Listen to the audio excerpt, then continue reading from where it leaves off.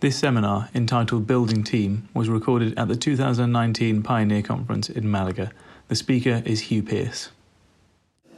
Great afternoon, everyone. Thank you so much for coming. What is, I guess, your lunch slot normally.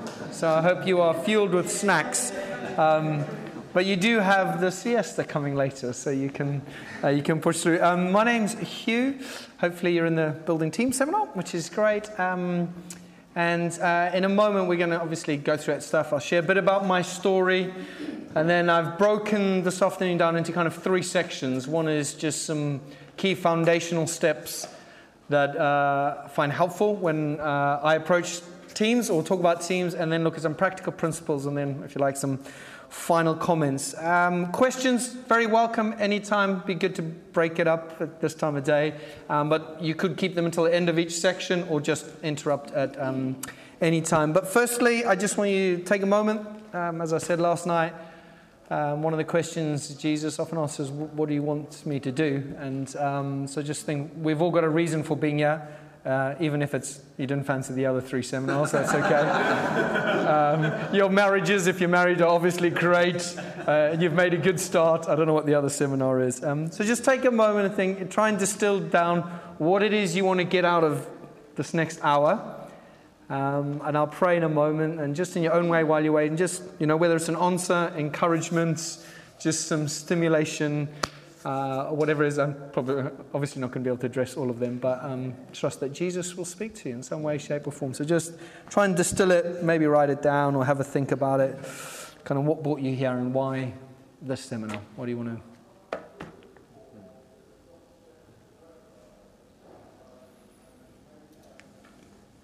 Yeah, Lord Jesus, we thank you that you love to speak to your children. And I ask you, Lord, that you would come, most of all, that you would deposit faith in us, to trust you, to do the very thing you said you'd do, which is to build your church. But we do pray you would come and give us answers, give us the tools, whisper promises, and speak prophetically as to what's next in our situations. We pray that the fruit of today, Lord Jesus, would be more people equipped to flourish as you've made them in teams, so that more and more people come to know and love you. Lord Jesus, we're aware that heaven is real, hell's hot, and time is short, and we can't go very far alone. So help us, Lord. I pray for a deposit of grace to be team builders, whether those teams have labels or not, but they would be multipliers of all that you've given us. In Jesus' name, amen. Amen.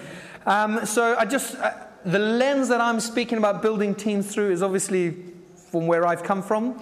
So I'll share a little bit about myself, and most recently church planted and have established a leadership team that then became an eldership team. So that's kind of the primary lens that I'm speaking through, but I'm very aware we're all looking at teams from a different perspective. But hopefully the principles will be the same, even if the emphasis is on different points or different places. So I love these settings. These are kind of my favorite pioneering settings. I was born in Zimbabwe, in southern Africa, to an unbelieving family. And apart from the grace of God and pioneers who heeded the call of God, I should be a third-generation alcoholic from a broken family. In fact, my wife and my family, everyone around us, there's no marriage together. That's hitting kind of almost double figures.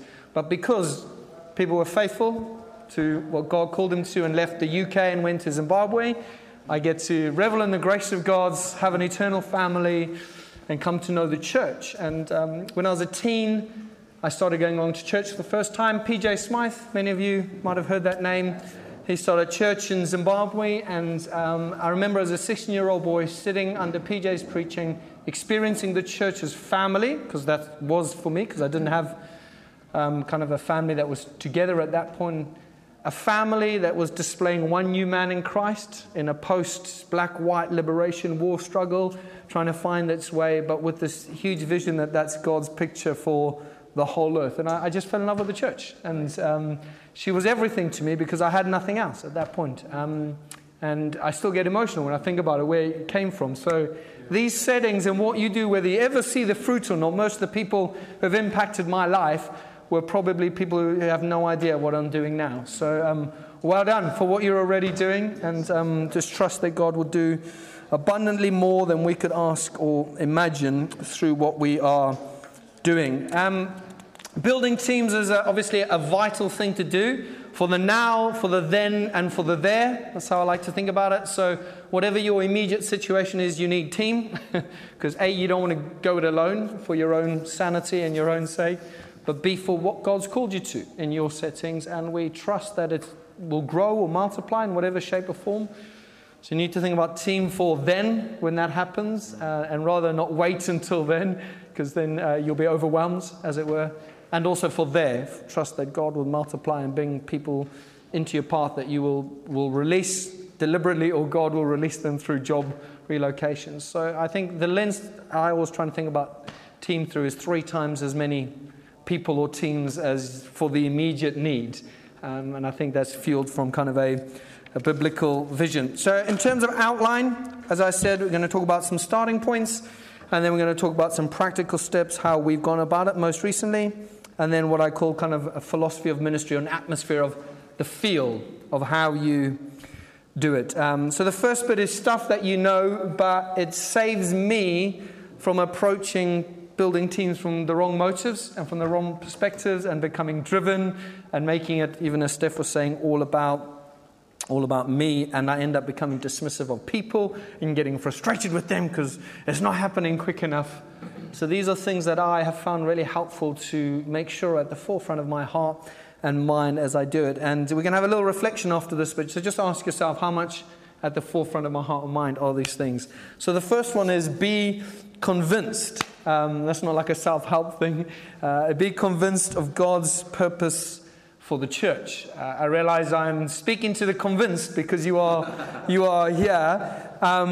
But in the midst of the demand and challenges of getting the job done, which is a very real challenge that we have, and planting and building, we lose sight sometimes of the bigger picture, or we just personally want to relieve ourselves, get the pressure off us so that others can do it. And whilst all of those are kind of valid things, once we remember that Jesus desires and will have a big, beautiful bride, kind of it enables you to persevere often with people and with situations. Isaiah 9, you know, that nice little Christmas verse of the increase of his government and peace, there will be no end. Hallelujah. He will have a big, beautiful bride. Revelation 19, verse 6 to 7. Then I heard what seemed to be the voice of a great multitude, like the roar of many waters, like the sound of mighty peals of thunder, crying out, Hallelujah, for the Lord our God, the Almighty reigns.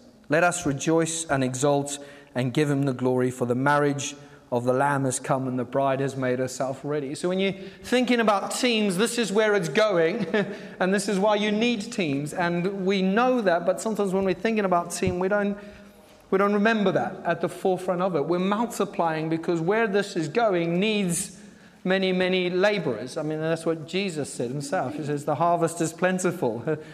It's all there. What you need is many, many laborers. Terry Virgo puts it like this: Christ loved the church and gave himself for her.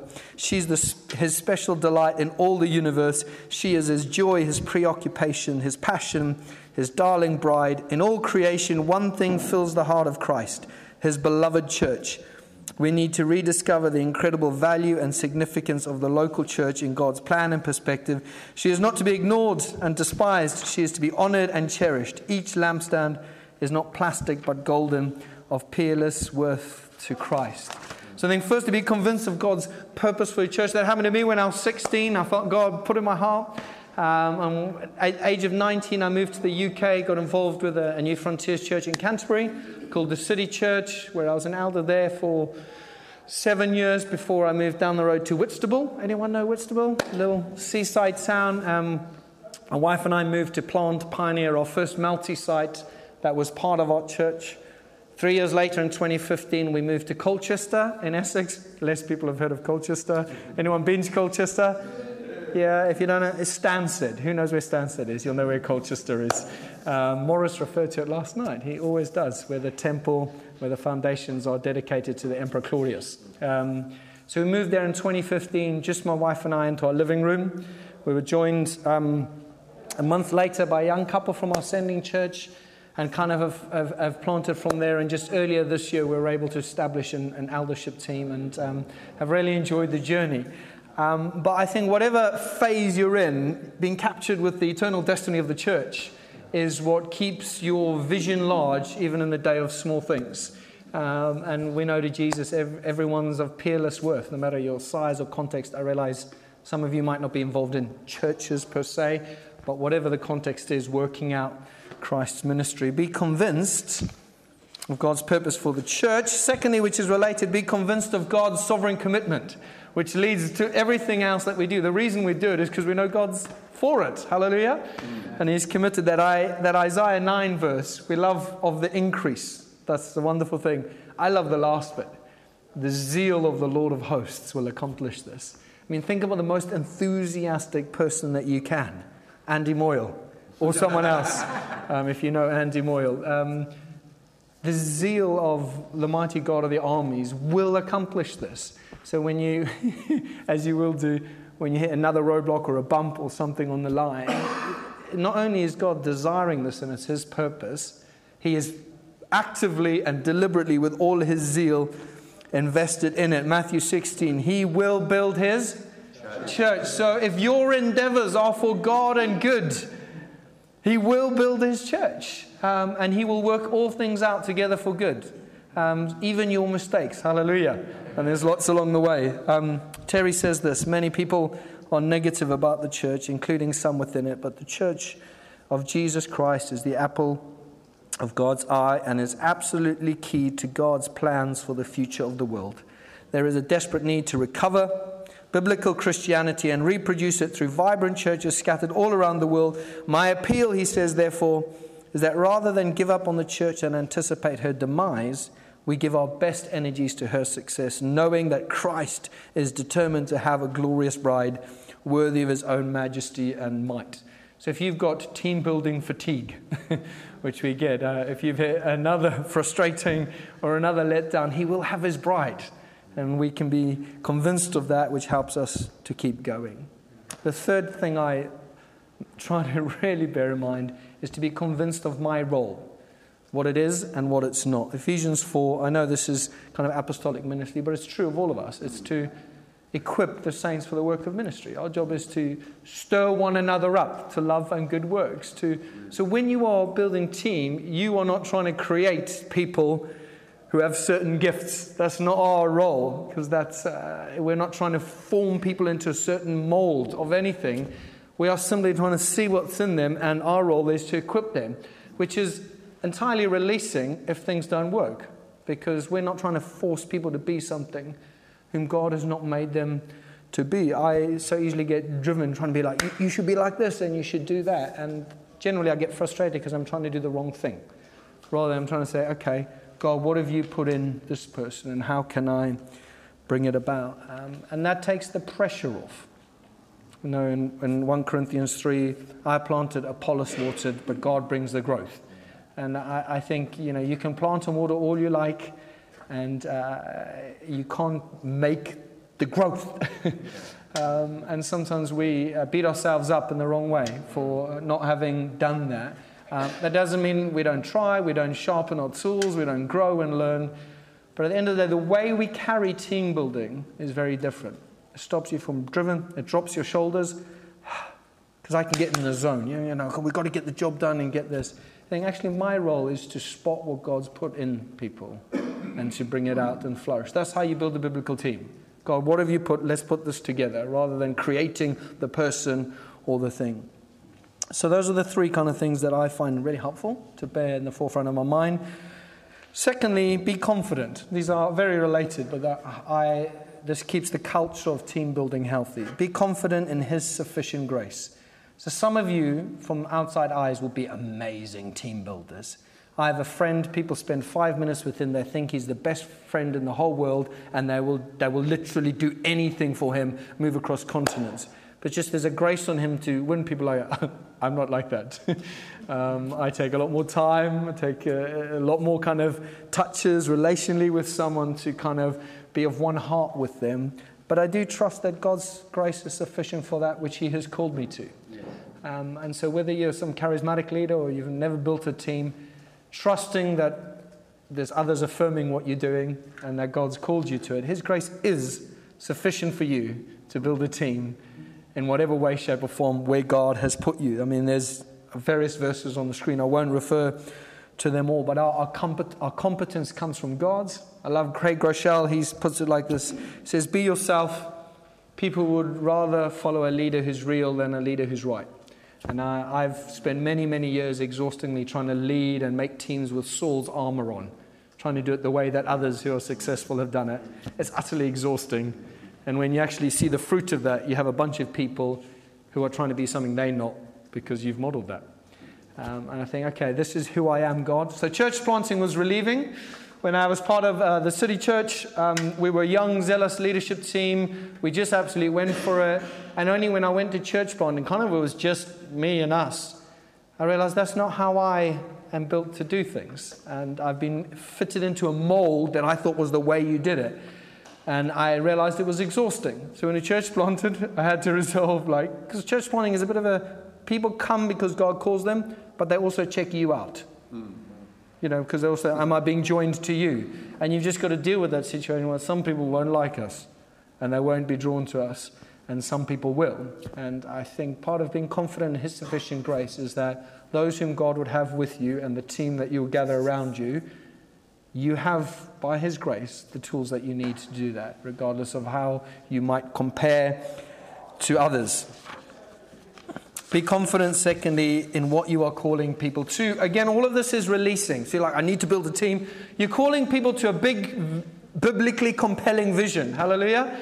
People come along to church plants and they ask you this question, what's your vision? I've got vision fatigue, because each year it needs to be expressed more grandly and more beautifully and bigger numbers, but none of those ever come close to a wonderfully simple, biblically compelling picture. And I find myself saying to people, there's nothing wrong with vision. That's good. Some people are able to articulate it. It brings focus and attention. I love vision.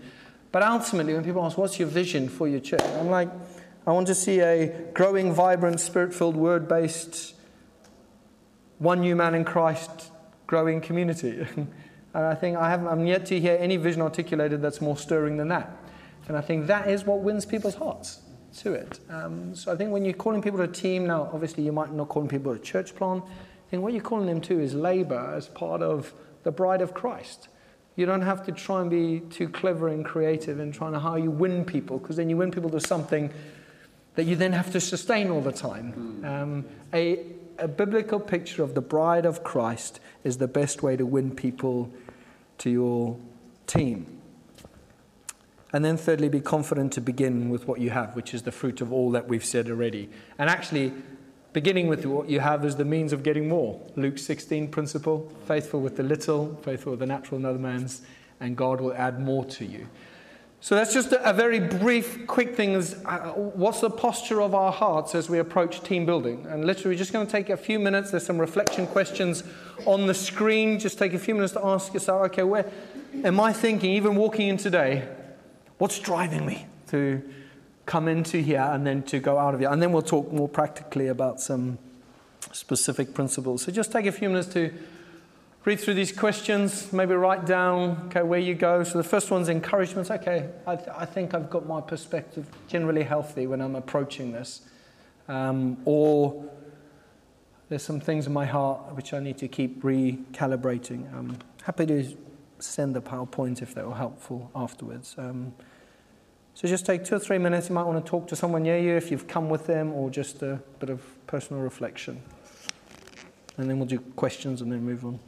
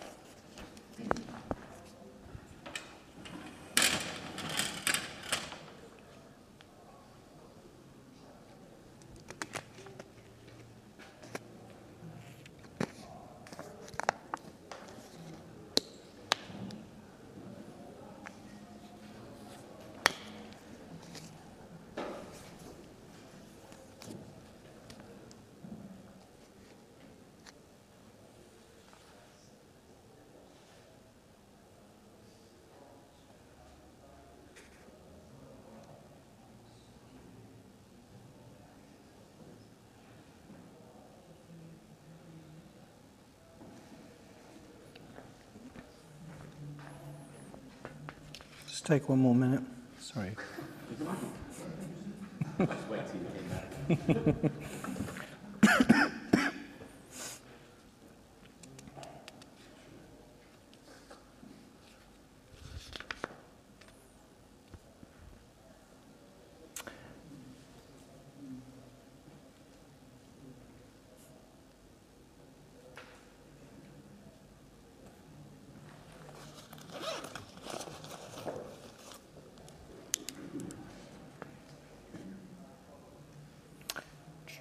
Okay, happy to go on. I like the way you put live / approach to building teams.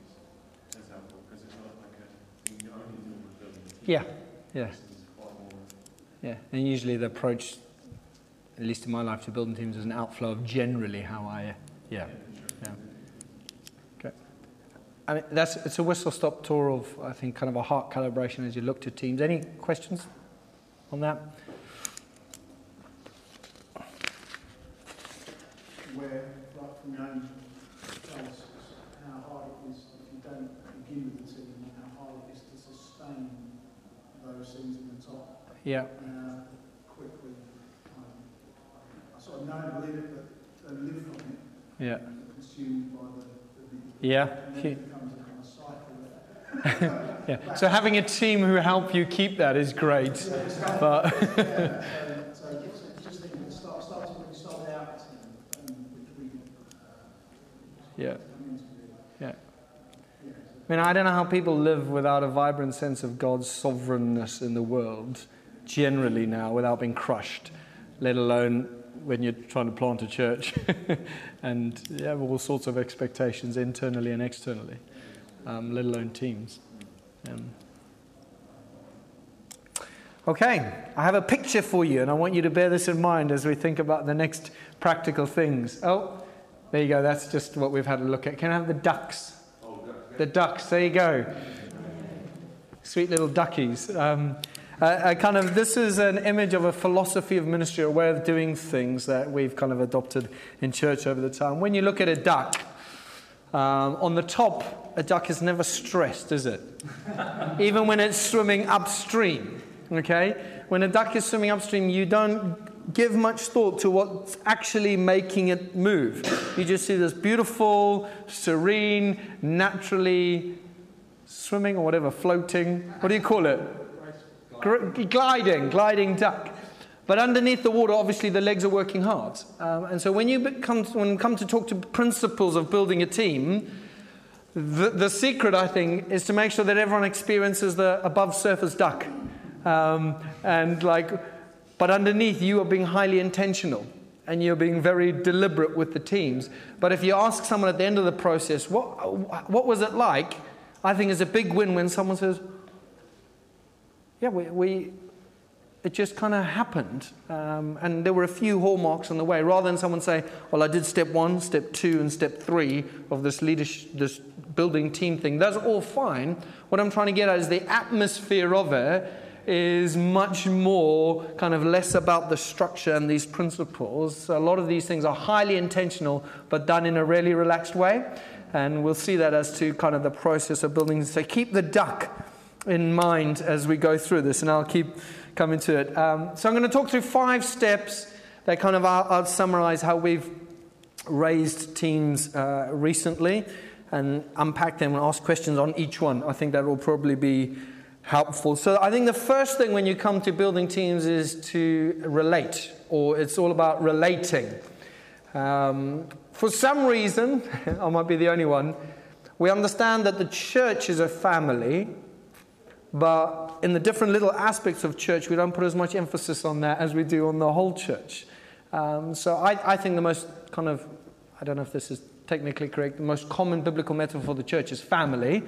When you add in all the references to the household of God, obviously the Trinity, obviously when Jesus taught us to pray, it was to our Father. God's people are meant to be a family. And if the church is to be a real family, that culture and atmosphere needs to be in everything. And when I reflect back on my life, I think I got that on the church. But when it came to building teams, it was all about function.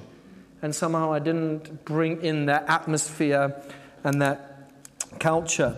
I think when you're building team, you're trying to look at people's character. And you don't actually know someone's character until you're in relationship with them. And you need to look under the bonnet of people's lives. And so keeping at the forefront and being intentional, the duck, and making sure that relationship is a massive part of building teams must not be missed. If you want your teams to be fruitful, not fatal, you need relationship, because relationship is what will help you feed back and challenge and bring correction in a team without the whole thing blowing up. I think Proverbs speaks about that, isn't it? There's something about the wounds of a friend are not quite right, or sweeter than the... What's the problem? Yeah, something like that. Basically, your friendship gives you permission and access in a winsome way to feed back to people. And you're going to have to do that when you're building teams. So if you miss out being deliberate about relationship and you're just deliberate about the training and equipping and skills, you're missing a great foundation stone in a starting place. And obviously, as leaders, we've got to start from leading by example. And you will want a diverse team. You don't want a team who are like you. And if you go for a diverse team of gifts or characters, you're going to have to work harder at understanding and loving each other, or you're not. So we have a team of 4. I'm the talker, and I'm interested in everything. There's another guy who's in the marketplace, and the way he's emotionally wired, he wants to be engaged in everything, even though he doesn't have the capacity to keep up with it. We have another guy who's just interested in like 2 things and wants to throw himself at that, but is aware of his role. And then we've got a listener in our team. I get entirely frustrated with 2 of them because they don't get on with things fast enough. And they get frustrated with me because I just say, let's do this, and they've not had time to process it. We would clash all the time in ways that would be unhelpful, undermining if we didn't have a relationship first, where we trusted each other and were able to speak into each other's life. The intensity of the relationship will depend on the team that you're building, but it must be there. Get in each other's homes, no matter what level of team building you're doing. You see stuff in people's lives and homes. Get around food. Pray with each other. These all things. If the context might determine how much you do this, but I think first thing you think in teams, how can I build relationship with these people? The other thing is you've got to see how people relate together. Now, the reason I talk about the duck is because this isn't a structured thing, and this will happen very early in the process before you recruit people to a team.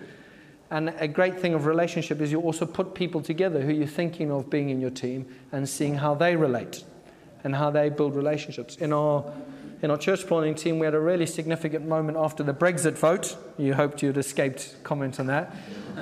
We were in a room, we just voted, the result had come out. Most people had voted against it in the room. And we're talking very liberally. People who were going to, I was thinking, we could make a team here, a leadership team. And they were speaking very liberally and unwisely with their words. And there were 2 or 3 other people in the room who had voted the other way. And clearly they were getting hurt. And it was one of those situations you could just ignore and hope it went away. And I was thinking, how do we build relationship and team? If we're going to be in team, this has got to be... So we stopped it, and I just said, would you guys like to share how you felt about that? This awkward silence. It was one of those nights that could have blown up entirely. But they shared... Everyone else saw the foolishness of their casual words. There was repentance. It was quite a significant and crying. But this was before we had a team. And you thought, okay, we've got to learn how to relate here. And it was in the atmosphere of a relationship and culture. That enables conflicts to have their right place as you go further. So I don't think you can emphasize this one enough and be intentional about it. Get different people together that you're thinking of being in a team and build that side together. So number 1, relating. 2, releasing. So these are not kind of necessarily just structured phases. This should be going on all the time. At this stage, people might not even know that you're considering them to be in a team. Different people are helped by being open and clear about your expectations from the beginning. Others need a little bit more time later. So releasing really is about creating context for gifts to emerge. I've created some very random roles to allow people's gifts to When I was a small group leader, I had a rota for everything, a tea rota, a lifts rota, a milk rota, or whatever. And basically, it's giving people responsibility in little things and seeing what emerges. Some people literally would just bring it. Other people would go further, and you could see a different heart in it. Some people were very structured in it, and you could see administration come out.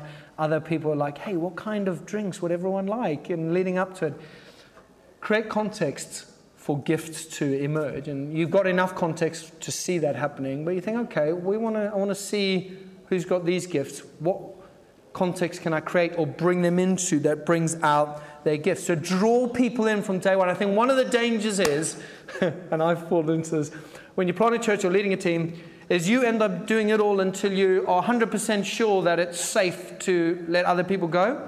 But inadvertently, you're undermining their authority for the next 2 or 3 years because you're creating this man of power or woman of power or anointing thing. So when you eventually release them, everyone's still looking to you. And they're undermined already. I don't think you can, it's not too early to start bringing people along and involving them. Obviously there's wisdom, I realize that. We're talking about principles and you don't give people too much space. But from the early days, do everything in team, even if people don't realize that, and release people to lead, pray. Maybe it's a 2-minute offering talk on a Sunday. Maybe you ask them to close the prayer meeting. Maybe you ask them to come with a pastoral meetup under the guise of giving you a lift. But I'm prone to just get on with it. But that means everyone then ends up looking to me because I've always been the one who's always done everything. And then even when someone else is in the room taking the lead, everyone's still looking at me because for a long period of time it's just been me. So I think you need to release people very early, not to a title. I think that's the other danger. You release people to a title and an official role too early. Just release people, giving them opportunities. And this takes the pressure off because there's no title, no expectation. And then you go on a journey with it. So often I do, if I'm at a prayer meeting, let's say enough, and I'm asked to lead a section of the prayer meeting, without any warning, you just throw some people in saying, can you pray? Can you pray? Can you pray? And you start to see people emerge. Or can you do this? Some people, the thought of, if you give them the expectation that you're going to do this, they get themselves all wound up. And they end up doing it in a way that's just not them. And you think, that's really not you. Some people, you just release them in the moment. Give them something to do and see how that, because the pressure's off. There's no expectation. They haven't had time to think, how will he want it done? Should I be like him? Should I be like her? We all go through that. So I'm doing this seminar, and my example is PJ Smythe. You're like, oh, great, You can talk about leading teams. He's this amazingly gifted platform guy. How will he do it? He wouldn't have 5 points. He'd have 25 points, and they would all be whatever. We've all got to go. Sometimes just throw people in and see. But you're being deliberate. They think he's just asked me to pray, or she's just asked me to do the communion. Find context to release people. This is subtle and it's private. Don't give positions too early, I don't think, but don't release too late. Otherwise, you end up so overwhelmed. You give a person a title because you have to get the job done, but you've not released them, and it can all go wrong, and you suddenly have to pull the reins back. Does that make sense? And you end up delegating task and responsibility, but not authority. So if you wait too long and you haven't been able to measure a person because you had given the opportunity, you delegate task and responsibility, but you don't actually give them authority because you're not sure if they're up to it yet. You can delegate task and responsibility without titles. Can you do this? Can you do that? And then when you give a title or a role, you can give them authority because you've done all the testing through the releasing stage. And I think that's probably one of the biggest mistakes I've made, and we do in churches. We give people responsibility, but not authority. So they always have to keep coming back to us. Can I? And instead of actually releasing and multiplying, we're just adding another step in the chain. Because it comes back to you, and you got to tell them what to do, and they do it. So you've just added actually more work. Release people. Don't worry about the titles too soon. I mean, titles help some people. Some people need that recognition because of something in their past and their history. So I'm a little bit like that. Historically, I grew up in Zimbabwe. Respect for anyone older than me. My boarding school was military style. The culture's like that. I find it very difficult to do anything in a context where there's people older than me until I've been given clear permission. Now, I've had to grow, and thankfully other people have seen that and understand. But some people, the title does help, or a role does bring release. But how you do that needs to be done wisely. So involve people early, but give titles later, I would think, and roles later. And make sure when you delegate a role or a title, you give authority. Go. We trust you. Go, and a true son or daughter will come back and ask and be accountable and desire that, but not in a way that they can't do anything until they check with you. And you're happy for them to do it because you've done the releasing, you've seen them in action already. Relating, releasing. Any questions on that one? We'll just keep going through. Feel free to interrupt at any point. And then thirdly, recognizing. Turn to the person next to you, say recognizing. It's quite warm in here, isn't it? So I'll get you to do more of that. I find this the most exciting part. This is where you've created context and you're watching to see what God's put in people and how it can come to flourish. And some people, I think less so these days, and then maybe depending on your context, you have to kind of hold them back a little bit. Most people, you're like, come on. Trust what God's put in you. Most people need the urging forward. You'll get a few young bucks who need the calming down side. But this is an exciting point, whereas no matter how old you are, you've got to think like a mother or father. Whether you've had children or not, you think, how can I raise these people? Whenever you get stuck in anything to do with church, ask yourself, what would a mother or father do? And I think you'll find the answer. What would a mother... Because we long for our children to flourish, don't we? We long for them to see what their character's like, and we work out their love language. We work out how best they work out. And you've seen this in family. It's the same with recognizing people in the church. See what God has put in them. Nurture their talents and their gifts. And I think bring outside eyes in.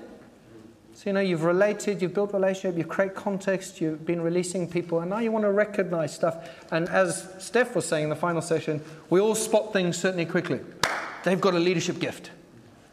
But we don't see the pastoral or the administrative or the prophetic because, we just see that. Or you just see the prophetic gift or whatever it might be. When you bring others in, just say, hey, come and have dinner with us. Sit around, and at the end of it, just say, well, what do you think? What do you see in these guys? How do you think God has formed and shaped them? It avoids you recognizing those in your mold, and therefore building a team that's just multiplying yourself, which could be good in some ways, but will have its thing. And different people have faith for different people. Two people can walk into, you sit sometimes with leaders, and you think, what do you think about that person? And they rave about them, and you're thinking, I did not see that. I was not thinking about them at all. And have you met Frank? There's no one called Frank here, have you? And then they express concern and reticence. And you think, I thought this guy was like, or this lady was she was the right mold. Bring other eyes in early on to it to ask people. Paul and Barnabas, not quite the same thing, but Paul didn't really have faith for Mark in that season, and Barnabas did, and the guy flourished and he became of great help to Paul. And sometimes that means a move to work with someone else, but often it's you saying, actually, this is not about what I want, it's about recognizing what God's put in someone and bringing it out. Ask God for discernment, and the most helpful thing the phrase that I find really helpful is just follow the fruit. It's not too complicated. Watch the fruit of someone's life and hear what people say of them. So if someone keeps saying to you, Sally's just amazing when she prays for people. When she prays for me, she knows exactly what to pray for each time.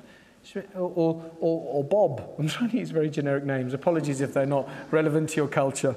I won't even try. When he speaks, he just seems to bring truth that cuts through all the stuff. Listen, that's part of how you recognize. It's not all down to you. What are the body? What's the church recognizing in the person? And it's just like paying attention, isn't it? Your kids go to school, your teachers keep commending them about that, and you think, I've never seen that in them. You start to look with different eyes. And you think, okay, they are good at that.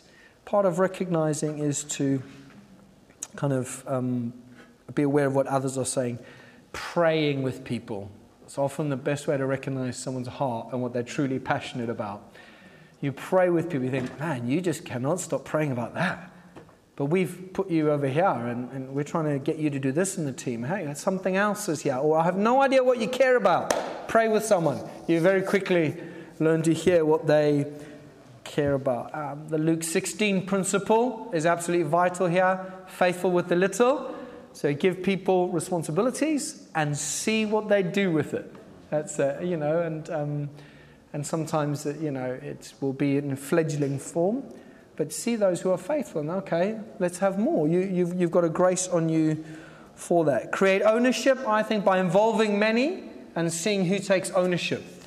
There's a difference between someone who gets the job done and someone who takes responsibility for it. An example for us would be we have what we call an integration team.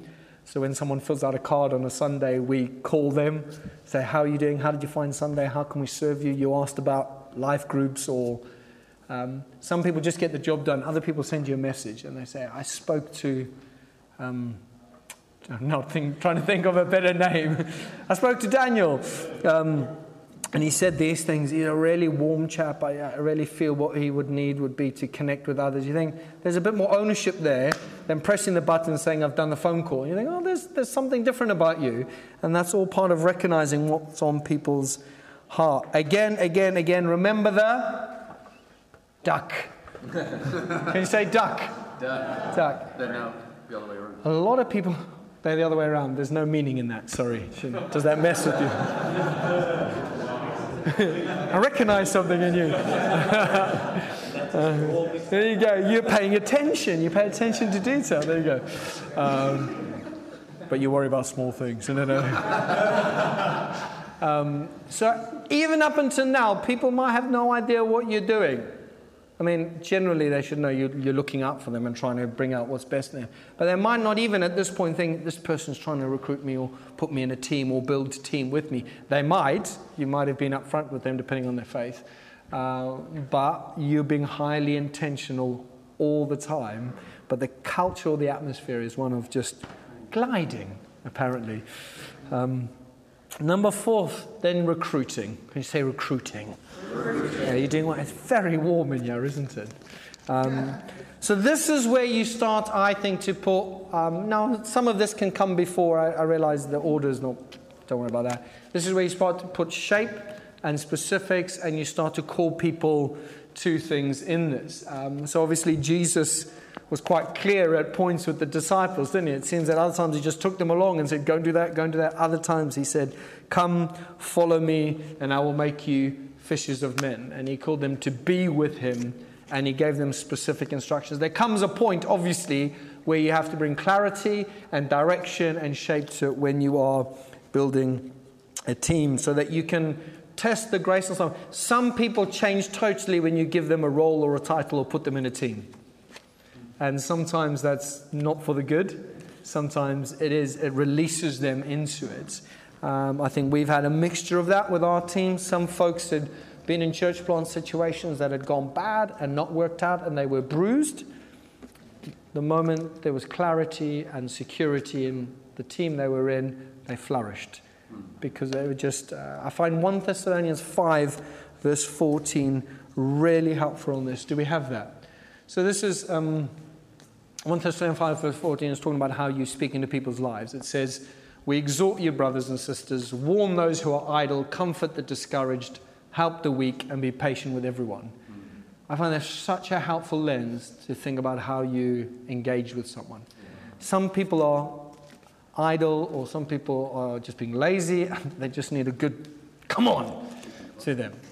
Other people are weak, and for whatever reason, pain, hurt, insecurity, they've never had motherly or fatherly affirmation, and it's a different approach with those folks. We've got to help them. Others are just discouraged. God's spoken stuff into their lives that hasn't happened. What's going on? It's not as fruitful as I thought. and they need to be comforted, and you just need to be patient with everyone. That's kind of like the junk drawer term. And I use the principles. You think, okay, when you recruit people, some people just want to be told, hey, come and join us, we're going to change the world. And they respond like that. Other people, it takes a lot of time saying, hey, God's grace is on you. We can do this. But if you start with that, they're just going to wither away because the pressure's too much and because they're faint-hearted or weak. Hey, come on, brother, come on, sister, let's go. So there comes a point where you start to put shape on it, and this is all still part of the testing of the call on people. I don't think you can go forever without saying and bringing clarity. Most people thrive on clarity. If you've built relationship, you've created context, and you've recognized something on it, you can say to people, look at the fruit. Would you join us in doing this, or would you be part of the team? Within kind of building a leadership team, this helps bring sobriety to kind of the idea of eldership or any form of leadership team. Think, okay, you are now responsible and others know it as well. I think it's still good to create a culture in any team of investigation, even when someone's in a team. So we often use the phrase, we're going to give this a go for a season. So we say, listen, we are a leadership team, so i.e. there's clarity, or we're a whatever team it is, we're going to give this a go for a season and review it in 12 months. And the more you do that, it releases a culture in the church where people are willing to give things a go, and if it doesn't work out, it's not the end of the world. Because you can create a culture where if it doesn't work out, moving someone into a different team or changing their role is just the worst thing that could ever happen. And always paying attention to that culture, I think, is hugely helpful. I think this is public because it also then draws in the church, whatever context, whether that's a leadership team or a kids team or whatever, the church become aware that this person's in that role. And as you get more and more mature men and women in the church, they'll speak into you. Just say, it's great to have Roger as part of the team. And that's affirming. Well, sometimes people bring a sense of concern. So I was part of a church before where we did a lot of this privately, and we were raising up a guy to be an elder. God's grace was on him, and we spoke to a few people in the church, but we did 90% of this, and then we said to the church, hey, we're putting forward this person as an elder. And a lot of the church hadn't had a chance to see this person in the role or us be public about it, and they expressed a lot of concern. When you boiled it down, the concern was not that the person wasn't qualified. The church just hadn't seen the fruits of that. And so he did amazingly well. We put pause on it. We said we're not going to... So a couple of others were made elders of the church, and he wasn't, which obviously is really, really hard. But 12 months later, became an elder, and now is flourishing, leading the whole church just a few years later. Involving the church, being aware of it, whatever team it is, there'll be sections of the church who will feed back to you, hopefully, if you've got that culture. And I think persevere if you turn down when you recruit someone, okay? Some people will say no. It's intensely frustrating. And even though you appeal to them, in 1 Corinthians 16, Paul was kind of disappointed by Apollos. It says he asked Apollos to do something. He says, now about our brother Apollos, I strongly urged him. I would say yes if Paul strongly urged me. Would you? It's like, surely he's such a godly guy. It must be the right man for the job. No, he was quite unwilling to go. Now, interesting little word.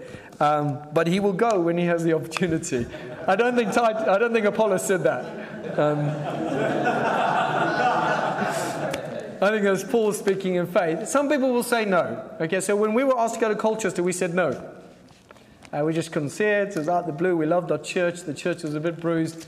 12 months later, God had gone to work in ways that other people had seen, and we said yes. And we left something we loved and went to Colchester.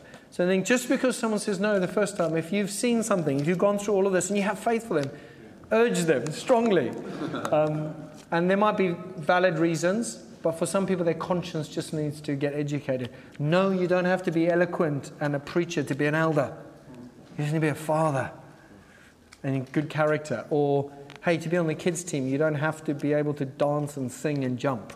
If you just build relationship quietly and disciple child after child, you'll be great. Somebody just need to understand, because that people have perspectives of what it means to be part of a team that are not necessarily helpful.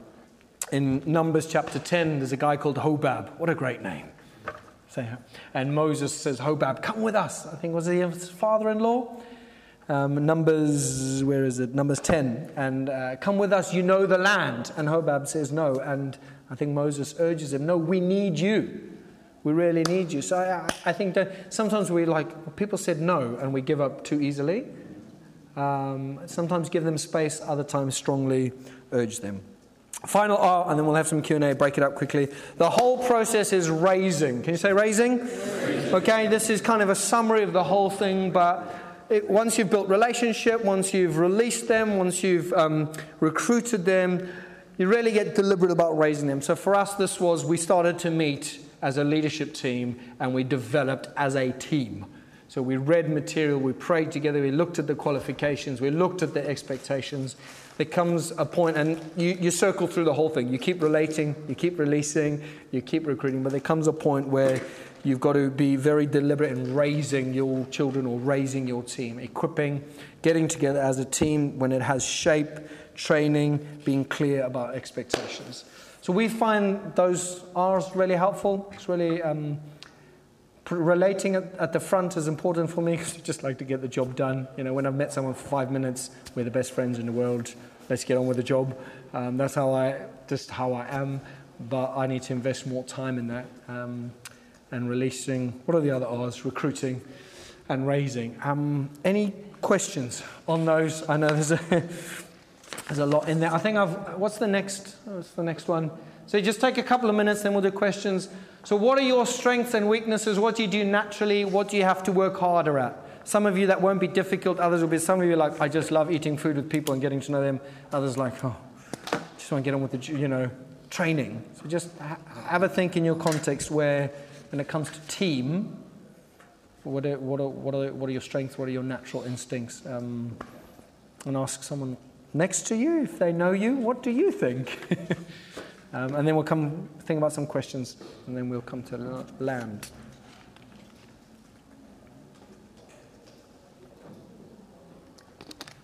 What do you do when you have this team? Yeah. And in the beginning it looks great. Yeah. And you have a key person in that team that is slowly drifting away. Yeah. Okay. So the question is, what do you have if a team? It's looking great, but there's a key person who keeps drifting away. Good question. So I think if you've got the relationship, I think you have permission and the ability to address it head on. The thing head on directly. When you've got relationship and you actually know someone, the way that you can encourage them to love and good works and speak to them is far more precise and effective, because you know how they operate. You know how the way you say it will have that. I think it comes down to relationship that has an open discussion about it. I think that would be, I guess it would depend what the drifting away is. I think it has to be out in the open once you've got a team. Otherwise everyone is compromising for that one person. And I think that's where big vision helps. This is about the church, not about us, not about you, not primarily even about your role. So I think having that frank conversations, You're pursuing the conversation, but priorities are different. Yeah. Or became different. Yeah. And sometimes you're not that successful catching. Yeah. I think sometimes things come to an end, I think the context of relationship leads to open discussions, and even if those discussions don't reach a unanimous point of view, and sometimes it's difficult to relate when someone is drawn there. Teams that don't all work. We started from day one with our eldership team talking about how our roles will change in 2 years' time when the church is bigger and maybe we've maximized our growth. Is it smart to give him a break? It could be. I don't know why I'm eating the street while I'm talking. I apologize. Yeah, I think that can help. Again, knowing the person. I think the principles would be, is the team healthy with the person there? If not, how do we care for the person? How do